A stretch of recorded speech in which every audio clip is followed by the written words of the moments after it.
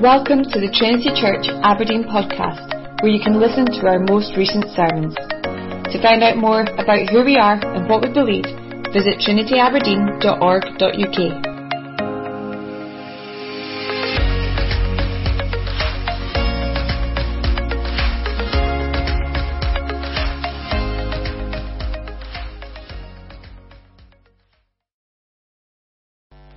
My wife Amanda and I bring you greetings from Calgary, Alberta in Western Canada. If you think it gets cold here, you haven't seen the weather patterns in Calgary, Alberta. It's been minus 20, minus 30 degrees for a lot of the winter and thick snow. So it's nice to come to Aberdeen for some sunshine and warmth, really. And we do always enjoy being with friends in Scotland. My wife's side of the family on our mother's side are from Dundee, so we love the Scots and we love being in this land. I'm going to preach from Psalm 1 this morning, and so I'll read the psalm, I'll pray briefly, and then we'll dive in. It's Psalm 1, a very well-known psalm, as David's already spoken about it. It's probably one of the first psalms you even learned off by heart, so let me read it for us. Psalm 1.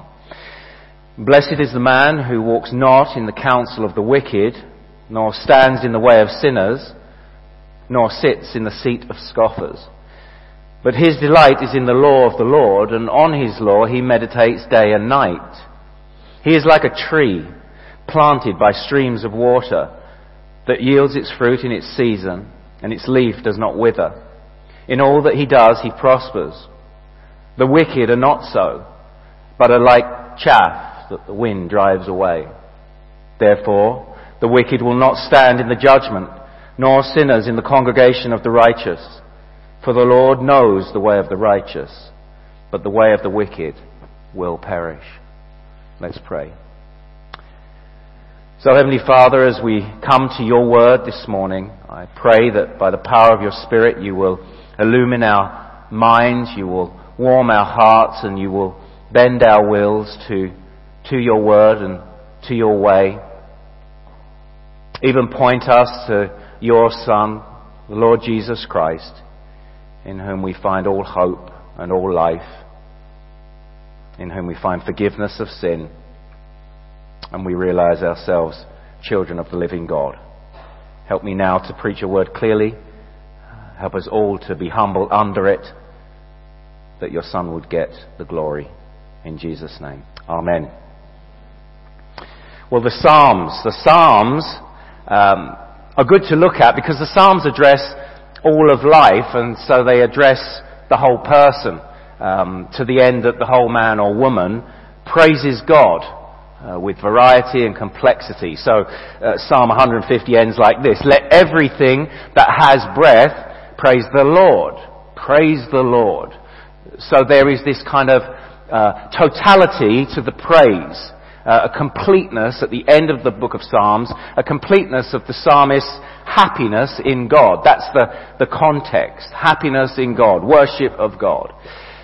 And it seems to me that the happiness of man is the great interest of man, isn't it? Ever since paradise was lost in Eden and Eve took that forbidden fruit because she thought it would bring her greater happiness, the world has been looking for happiness because the world is so unhappy. Every advertising ploy promises happiness, doesn't it? From food to sporting fame, from selling clothes to selling sex, from weight loss to weightlifting. The promise is this will make you happy if you go down this route, if you buy this product, if you do this thing. Everyone is looking for happiness. There is nothing new under the sun, as the book of Ecclesiastes says. People want to be happy, don't they? They want to be happy in a fallen world.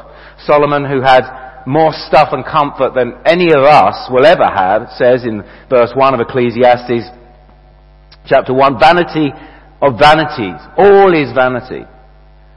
To find lasting happiness is hopeless. That's the discovery of the world. To find lasting happiness is this vain exercise. And you know, some of the unhappiest people are the ones that you think have the best circumstances. They're the movie stars. They're the athletes. And they have these massive highs, and then when they come down from them, they have massive lows. And they're so unhappy.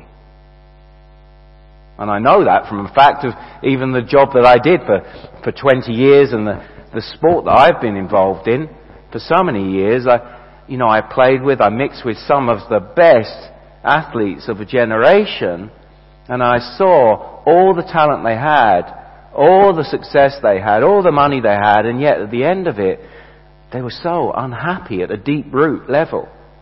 According to Time magazine's May 2018 edition, the number of children hospitalized for thinking about or attempting suicide had doubled in less than a decade, according to a study published in Pediatrics Journal. And we just know, don't we, over the last couple of years, how this pandemic has taken a toll on people's mental health and their sense and state of happiness. People are unhappy with their sexuality, with their finances, with their jobs, with their relationships. And many of those who say they are happy, they don't have true happiness, because the things they place their happiness in can all be taken away. They have no happiness beyond the things in this life.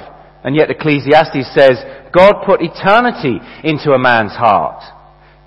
But the problem is, people are looking for eternal value in temporal things. And so they're left frustrated, hopeless, unhappy.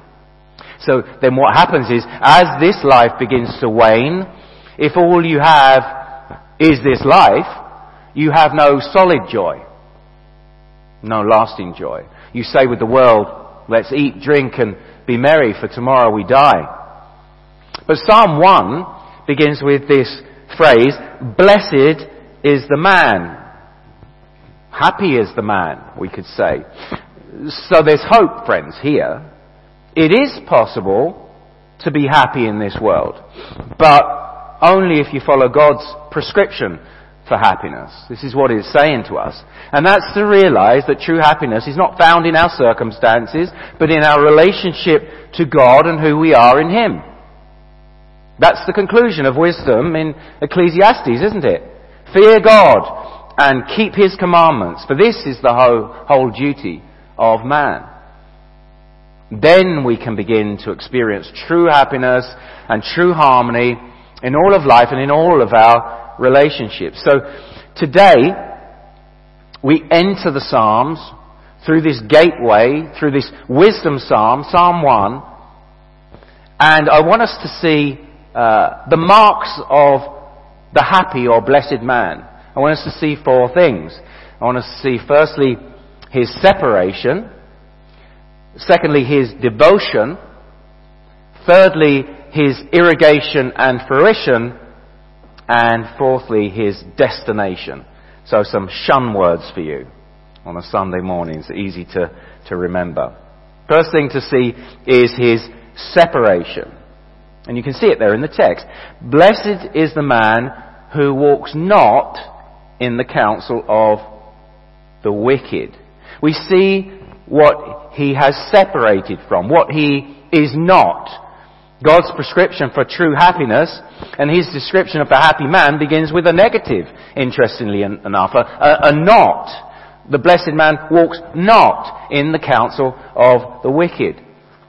True happiness or blessedness is found not in the things of the world. You need to look elsewhere, not there. That's what he's saying. The blessed man does not walk, and then he does not stand, and then he does not sit. So the question is, why the not? Why the not? It's interesting, isn't it, that popular education and pop psychology, which has entered much of modern parenting, I would say, it says that it would be damaging to self-esteem to say no to people, to give them nots. But that isn't the way of the Bible, is it? The psalmist says the way to be happy is to begin with a not. And so many of the 10 Commandments say do not. Now, of course, no isn't the only thing the Bible says. God is a God of many yeses. God is a generous, lavish God. But God says there are some things you cannot do if you want to dwell with me. Because failure to heed one do not in Eden led to separation from me and all the maladies in the world today. Think about that. So why the not? Because the Bible's realistic. The Bible doesn't believe in the goodness of man. Everybody is sinful. Everybody's going in the wrong direction to start with. And there's no hope of happiness for anyone unless they realize they're wrong about everything. So friends, the Bible doesn't affirm you, it diagnoses you. It doesn't affirm you, it diagnoses you. And God says in His Word, if you want to be truly happy according to my prescription, then realize you're going wrong and stop. What is it that God says in the Old Testament to Noah in the book of Genesis? He says, the intention of man's heart is evil from his youth. That's God's diagnosis, not mine. The New Testament, the Apostle Paul says the same thing in Romans 3. All have sinned and fall short of the glory of God. All have sinned and fall short of the glory of God. So why the not? Because people judge the ingredients for happiness by what they see in the world, not what they read in God's Word. That's why God says, no, not like them. Don't be like them. So there needs to be a consistent no to certain things in your life if you want happiness. We need biblical boundaries, just as all children need boundaries. You know, kids need boundaries, don't they? They need to be told, no, don't do that, and don't go there, and you need to hold them back. We've got a little grandson. He's 1 year old now, Charlie, and you know, he's a little dynamo, and if you don't hold him back, he'd be off and down that street. Be gone. He'd go astray. We'd go astray, hurt ourselves, and then children become a nuisance to others. So they need boundaries, and God gives us boundaries as His children. God's no's give true freedom and true joy. Because like children who know their boundaries, God's children feel safe and free then to do what their Father permits. Now I want us to look exactly at the true happiness or the blessedness of the man, what he does not do, what he separates from. So the happy man walks not in the counsel of the wicked. In other words, he doesn't listen to the rhetoric of the world. It is subtly deceptive, you know, how much the church is influenced by the advice of the world. But you know, it's not just the rhetoric, not just the speech of the world here. It's the aims and the principles of a wicked world. Those who are not Christian. Because the world trusts in its own intelligence and power, and not God's power and wisdom. Worldly knowledge is derivative, it's contingent, it's not original. God is the only original one. And yet, friends, such is the pull of the wicked and the deceitful schemes of Satan, and even the remaining sin in our own hearts, that we are in danger of beginning to walk in the counsel of the wicked if we're not vigilant, if we're not watchful.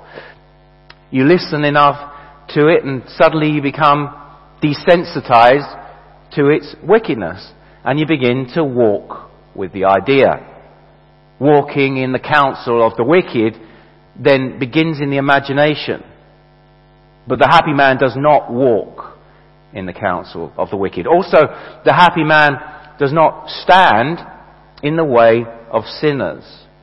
That is their sinful way of living. It's a sinful lifestyle. What you could not stand the thought of, you now stand the thought of, and you begin to travel on its way.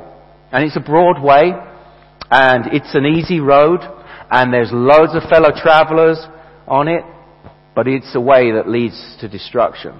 The happy man is not so. He's a friend to sinners, but he's not intimate with sinners, such that their way is his way. He's not standing in the way of sinners. And also, the happy man, as you see there in the text, does not sit in the seat of scoffers. So true happiness then is found in not sitting in the seat of scoffers. These are the God mockers. These are the ones who are so indifferent to God that they even hate divine things. They're mockers of creation and marriage and morality and what's decent and honourable in the eyes of God. They call good evil and they call evil good. They're often clever and powerful and popular, and even make fun of Christians and Christianity. And some of you may have even received that kind of mocking for your stand in the Christian life. And these mockers attack Christians by saying that Christians are immoral, and Christians are people haters, and Christians are even lawbreakers. Look at the way our society is going now, that to be a Christian even, and to stand on biblical principles, even principles on issues of sexuality, you could be called immoral and a lawbreaker even. So what happens is Christians lose reputations and jobs and freedom of speech because of the scoffers. And that's not the happy man, though. He will not sit in that seat. Now, if you're looking in carefully here, if you're looking carefully at the text, you'll see the development of sin and spiritual failure here. Walking, standing, sitting. You walk at first, you listen to and you toy with sinful ideas. It's maybe not visible to others at this point. But soon you stand. You're standing then in the habit of sin. It's now become a lifestyle. Now it's visible. And finally you sit. You're stuck. You're rooted. You're addicted. Very difficult to shift. And you even begin to teach others your ways, as Romans 1 says, approving of those who practice them. Look also how sin is like creeping paralysis. Walking, standing, sitting. You've got motion to motionless. Crippled by the effects. And so friends, the truth is sin never ends well. It never ends in pleasure. It promises pleasure for a moment. But then the poison begins to creep through the soul. And it doesn't end well. And so the question really at this point is to say or ask yourself, who and what influences you? Most of you are mixing in the world during the week, you see. Of course, as Christians we're not called to withdraw from the world and live like monks, maybe in a mountain monastery somewhere. And we're called to be in the world, but not of the world. Jesus says to be salt and light. Not to be influenced by it, but to influence it instead. Remember, Jesus, when he touched the leper didn't infect Jesus. The leper was cleansed by Jesus. That's a good picture even of maybe the way that we should be in the world. So the point is to avoid intimacy with worldly influences. Remember the proverb, whoever walks with the wise will become wise, but the companion of fools will suffer harm. You'll be harmed, not happy if you walk with the world. And so this psalm is very clear. I think that's why so many people like the psalm. It's clear. There is a difference between saints and sinners, between holiness and wickedness, between the righteous and the ungodly. There's a clear line. You are in one camp or the other. There's an in and there's an out. Don't forget that. Eternity and this psalm will bear witness to it. That's why as we enter the book of Psalms, God puts this no at the entrance, as if to say that the happy man who's going to praise me and worship me and enter my courtyards, the happy man is going to separate himself from the influence of the world. Otherwise, he can't come in. Life under the sun is vanity. If you are looking for lasting happiness on a horizontal level only, unconnected to God and all of His gifts, you will be unhappy, you will be unfulfilled. Why? Because everything here is passing away. It's passing away. What does the Apostle John say? Do not love the world or the things in the world. And the world is passing away along with its desires. But whoever does the will of God abides forever. It's passing away, friends. And so, again, look back over the last couple of years and see things that have passed away. So many people now have been confronted by what they're really putting their happiness in. And, is it my fitness and my health? Well, no, look what's happened to people's health in the last couple of years. Is it my money and my finances? Well, look what's happened to job situations and finances for so many people. Is it my friends and family? And, of course, so many people haven't been able to see each other. Not been able to rely totally on those things for their happiness. We need happiness that's going to last. We need happiness as big as the God who gives it. And it's only when we recognise that, or discover it by experience even, this temporary nature and the emptiness of things in the world, that then we can begin to look for our joy and happiness in another world. And then we can be truly happy in this world that we live in. We can enjoy the things in this world because we see them as temporal gifts from God. And that then results in thanksgiving to God. But they are not God. They are things and gifts from God. And that's what the blessed or happy man does. He does not seek his satisfaction in this world. He seeks it in the Word of God. We see that the ingredients for true happiness lie in his separation. That's the first mark of happiness. And then there is the second mark, his devotion. We've had the negative, now the positive. You see it there. But his delight is in the law of the Lord, and on his law he meditates day and night. So the next mark of the truly happy man is what he devotes himself to. Only to say no might moderate a person's behaviour to some degree, but it will only do that. It won't give them happiness in God. But the blessed man separates from ungodly instruction and devotes himself to God's instruction. To the Torah here, but to all of Scripture. And notice he delights in the law of the Lord. He loves it. Here is his happiness. Friends, you may remember maybe when you were saved and God breaks through into your life and suddenly you begin to delight in God when before you never did. I certainly remember that as a young 18-year-old. I was saved, born again, and suddenly God and the things of God became my great delight. Football used to be my God, and then Jesus became Lord and Saviour. And my great delight was in Him, was in His Word. And surely God must affect your emotions. It's not enough to know the Word of God. We must love the God of the Word. We must love the God of the Word. What a powerful, righteous, holy God He is. What a sinner I am and how I deserve His judgment. How merciful He is that His own Son would die for my sins, that I might be forgiven, that I might be saved. What a thing.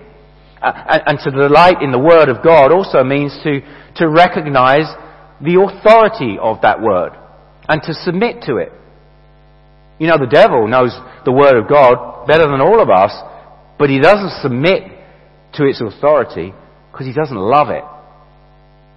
Now just take a moment maybe. Here's a little exercise for you. Just to reflect. You might be growing in your Bible knowledge, but are you growing in your Bible obedience? Question. How has last week's sermon changed you in a practical way, however small, in a practical way this week? And you're thinking, I can't even remember last week's sermon. David's thinking, he can't remember last week's sermon. But it's true, isn't it? So often, even if we preach a sermon, that word that we know and we've heard hasn't translated into our life, hasn't changed us. We haven't become obedient to the word. Maybe we just like to talk Bible and look clever. Or do you say, this Christian life is all of grace, I don't need to obey God's law? Well, no, you don't. Not for your justification, you don't. Christ is the end of the law for righteousness, the Bible says in Romans 10. Jesus says, I fulfill the law for you, and what a great and freeing thing that is. But he says, I don't come to abolish it. And so we look to Christ and not the law for our salvation, and yet in Christ now we're driven back to the moral law to train us in godliness as we seek to obey now by faith. From being in the position of acceptance from God as His children, perfectly loved, secure in that love, now we can obey. So antinomianism, anti-law, in other words, is anti-Psalm 1. And it's anti-Bible. And it's problematic in the church today. There's a lack of discipline, which leads to ungodliness. And it's just something to be aware of. I know this is a well-taught church, but it's something to be aware of, even as we urge one another on to become students of the Word. And think of it like this. If Jesus saved you, and you love His Word, why wouldn't you want to obey the Ten Commandments? Jesus did. His delight was in obeying the law of the Lord. Also notice that this devotion manifests itself in habitual meditation. On His law, he meditates day and night. Habitual meditation.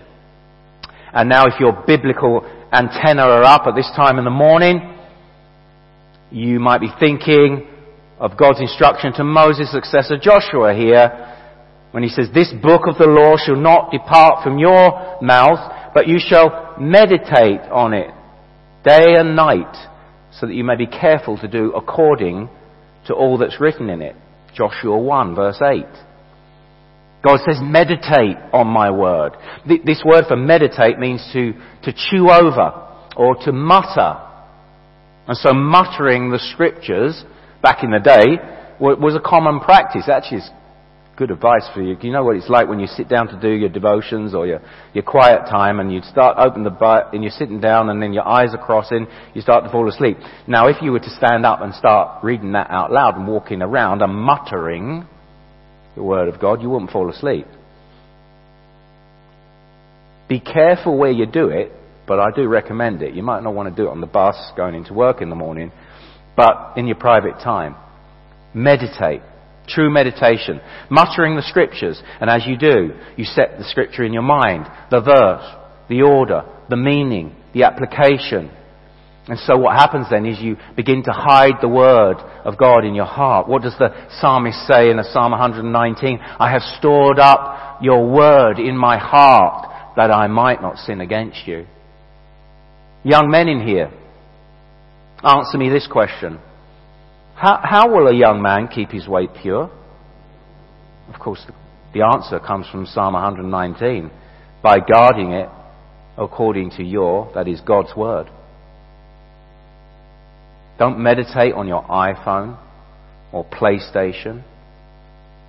Meditate on God's word. Let it sink into your mind. Don't let it depart from your mouth. Mutter God's word. Don't grumble against God's word. And make it a regular habit. Well, that's not cool, people will say. That's not cool. No, what's not cool is a generation of directionless, insecure young men who don't fear the Lord. That's what's not cool. And it's the same for young women. And it's the same for all of us. What do you meditate on most? What's on your lips most? What are you muttering about? And even answering those questions will tell you a lot about your state of happiness in the Lord. Now, what to do if you're not doing this? What to do if you're not meditating on God's word regularly? Well, get started and be regular. Get together with someone else in the church, maybe an older man or older woman, to kickstart your meditation on the law of the Lord. So takeaway is get muttering. Get muttering when you leave this church today.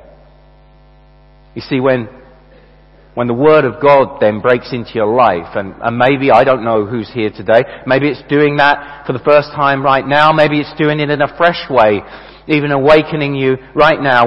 When that happens, When it happens for the first time, you become a Christian, God takes you and puts you into the big story of what He's doing in history, and suddenly you've got a place and a purpose and an identity and a security. And isn't that what everyone's looking for? This identity and security. And all these things then can never be taken away from you. Never be taken away from you. Take everything in this life from the Christian, and the Christian has security. Why? Because the Christian has God. And he delights in the law of the Lord. It makes him wise for salvation. And he boasts of the pleasures of the gospel. Let the world see your pleasure, friends. The chief end of man is to glorify God and enjoy Him. Enjoy Him. Enjoy Him forever.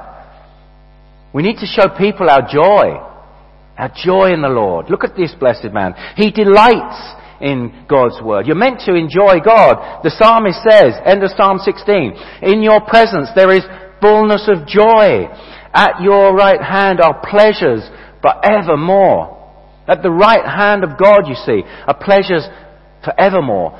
But what is at the right hand of God? That's the question, or should I say, whom is at the right hand of God? Who is at the right hand of God? Of course, it's Jesus. He is our lasting pleasure.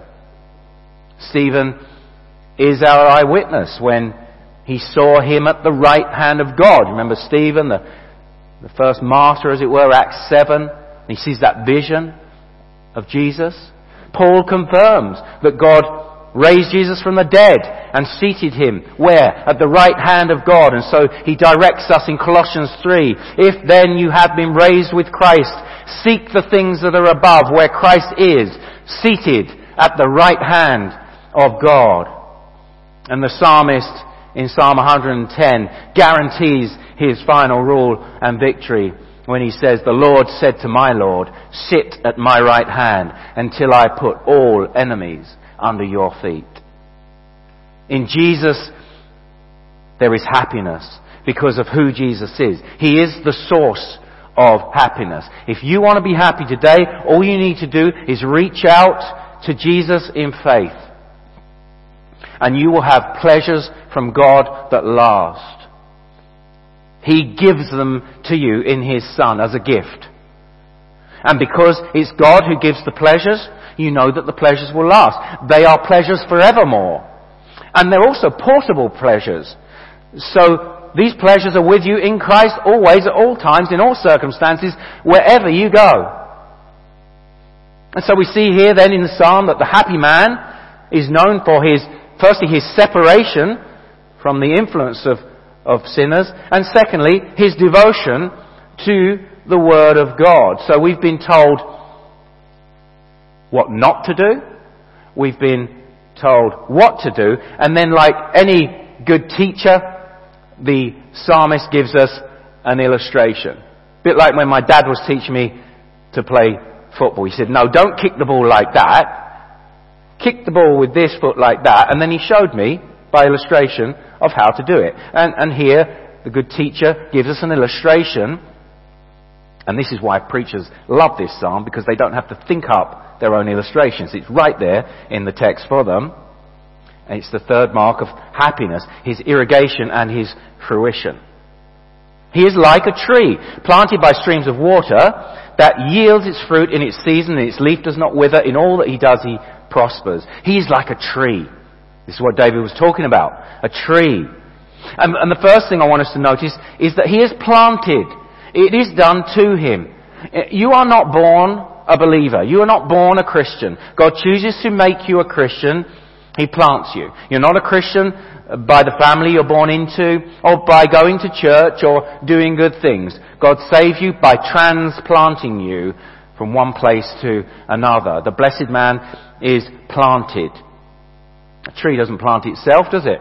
Someone else plants it, which means also that the tree is owned by someone else. Chosen and taken from one place and secured in another, and then sustained by someone else. Like the Christian, owned by and cared for by his heavenly Father, bought by the price of Christ's own blood. So God picks you up and plants you, and suddenly you realize, I've got purpose. I belong. I've got security. You're planted and rooted then in God's unchangeable love as a child with the Father. So where is your security today? Where is your identity? Well, I want to say this to you. You can never really feel secure if you don't have God, because everything you belong to is going to last for a while and it'll be gone, as I said, passing away. But not the happy man. The happy man's planted, and look where he's planted, by streams of water. So the idea here is of artificial channels of water that irrigate the tree. That's what the structure would have been like in the ancient world. These artificial channels of water that irrigate the tree alongside these canals. But the point is here, for us, is that we need supernatural, not natural irrigation. Irrigation by the Holy Spirit is what we need, through the word of the Spirit. And you know, don't you? You know the people that are irrigated supernaturally, the spiritually minded people. They're the ones who have this internal spring of spiritual life. And what happens is their patterns of thoughts of God are regular, and they're repentant when they sin. And there's this inward principle of spiritual irrigation, which means fruition. So they are fruitful people. And the happy man is irrigated, therefore he is fruitful. Now what is fruit? What is fruit like? Well, fruit it's beautiful and it's visible. So there is visible fruit of Christ-likeness in the Christian's life. Others will see it. Others will see it. And fruit also tastes sweet to others. So, do you taste sweet to others because your fruit serves the good of others? Christ-like love and joy and peace and patience and kindness and goodness and gentleness and so on. And you see this fruit is yielded in its season. In its season, that's to say it's mature. It's timely. So the mature Christian then has a sense of appropriateness. They're not loud or rude. They have things called Christian manners, which proceed from the fruit of humility. Manners that consider another person more significant than themselves. I think sometimes we make easy excuses for people when we just say, well, they're socially awkward. And of course there's different personalities, of course. Oh, but they're just socially awkward, we say. Well, maybe they lack manners at times because they're too self-absorbed to consider what might be appropriate behaviour in a given situation. But you see, the Christian should be growing in the fruit of Christian manners so that he or she might be able to mix appropriately in different company and, like Jesus, walk with kings or commoners with an ease, all for the sake of the gospel. Or say with the Apostle Paul, I have become all things to all people, that by all means I might save some. So the fruit of the happy man then is also seasonal, because he continues to produce fruit in different seasons of life. So consider here today, we've got lots of different ages here today. Consider your season and how you can be fruitful accordingly. Now there are freedoms and responsibilities that you have as a Christian then that differ slightly when you're in the season of life as a young person to when you're older, when you're single to when you're married, and so on. So how can you be fruitful according to the season of life you're in? And then there's this little phrase, and its leaf does not wither. In all that he does, he prospers. In other words, this happy man perseveres. The life in him is eternal life, and so he cannot die, as it were. He's evergreen.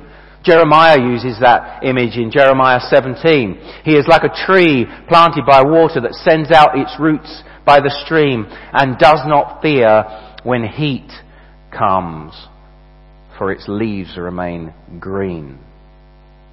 So through trials and suffering, the blessed man or the happy man still grows.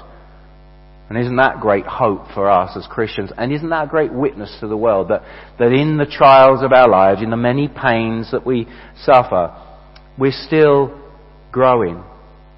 In the winter season of your life as a Christian, as an old Christian, you are still fruitful. As the outer man fades, the inner man strengthens. What a great picture that is. What a hope for Christians as we age in this life. So here is a picture of the happy man, rooted, secure, solid, fruitful, mature and persevering. In contrast, look at the wicked man. The wicked are not so, but are like the chaff that the wind drives away. 30 words here in the English to describe the blessed man, 14 words to describe the wicked man. In other words, he has no substance, no security, no fruit. And it's as if God just pops the bubble of the world's pride and says, oh, him, not so. Blown away. Chaff. No maturity, no longevity. For all of his boasting, for all of his power and skills and cleverness, for all of his influence and fame in this life, he is just blown away like chaff. That's why it says he will not stand in the judgment, because he cannot stand in the judgment. He has no substance. He won't be able to carry his cause, as it were, before God. He won't stand in the judgment. He won't stand in it because he won't stand in the congregation of the righteous now. And you see it with many people. They cannot stand the Word of God, and so they sit and they wriggle and they want to get out from under it. They want to get away from the church. They cannot stand it, and they won't stand with the people of God now, and so the way of the wicked will perish. Not might, but will. Hell is as definite as hell. Hell is as definite as heaven, friends. And so this separation now points to a final separation. A final separation to come, and there will be no second chances given. The wicked can't enter the happiness of God, in the worship of God in heaven, because they have no substance, they have no solid joy. In his book, The Great Divorce, C.S. Lewis has this picture with his sanctified imagination, the way that only C.S. Lewis can write, and he sees everything in heaven, the grass and the rocks and the trees and the water, as, and this is a quote, as much solider than the things in our country. Much solider. Randy Alcorn, American writer and pastor, comments about this. The grass is sharp and hard. To fit into heaven, these people, and they come to heaven as kind of like phantom type people. These people must become not less solid, but more. They must move from being phantoms to having weight and substance. They cannot live there, and neither will they want to. See, the unbeliever doesn't have this solidness. He doesn't have the fruit of Christian substance. And so in Psalm 1 there is now a reversal.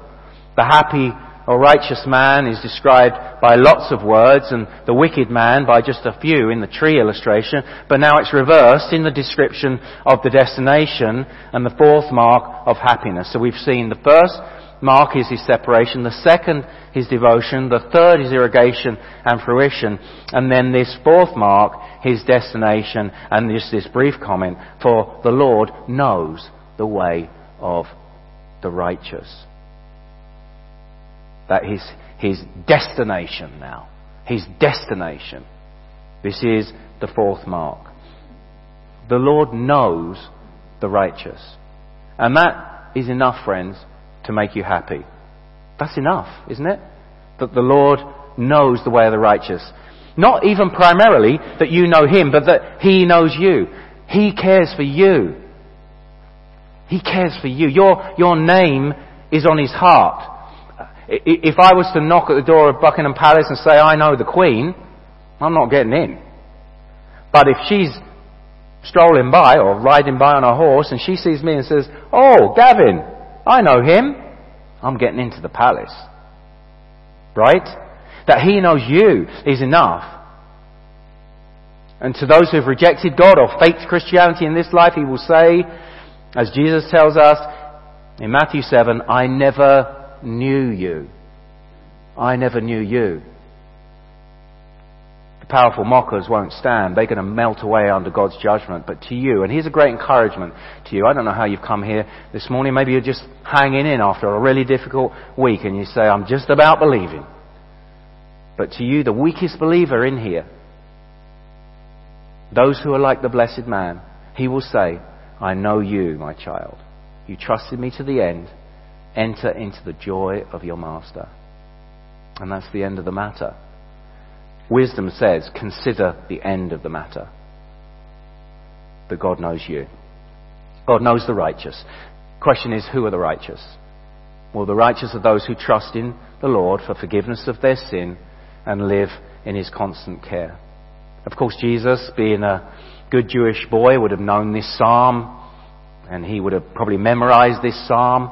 And here's the irony. Jesus was the only truly blessed man, the truly happy man, supremely happy in the Trinity, beloved of the Father from eternity, and the only truly righteous man who ever lived. And as a boy, as he memorized this psalm, maybe as he sang the psalm, and as he grew in wisdom from a boy to a man, Jesus would have seen himself as the fulfillment of this psalm, and the one who will provide a perfect righteousness for us and take the punishment for our unrighteousness on the cross, so that Peter would eventually write, for Christ also suffered once for sin, the righteous for the unrighteous, that he might bring us to God, to see God face to face in heaven. That's the end of the matter for the happy man. And the theologian Jonathan Edwards called Seeing God Face to Face, he described it as happifying. Happifying. Let's pray. So Father, as we've heard your word this morning, I pray that you would plant it deep within, and we would even benefit 100-fold from the fruit that it produces, and this would spread even in this church today. We would go away from here wiser, living as happy people according to your prescription, more Christ-like in all that we do. And I ask that you would preserve this church, that you would protect this church, that you would grow this church, and that it will be a light in this place. In Jesus' name. Amen.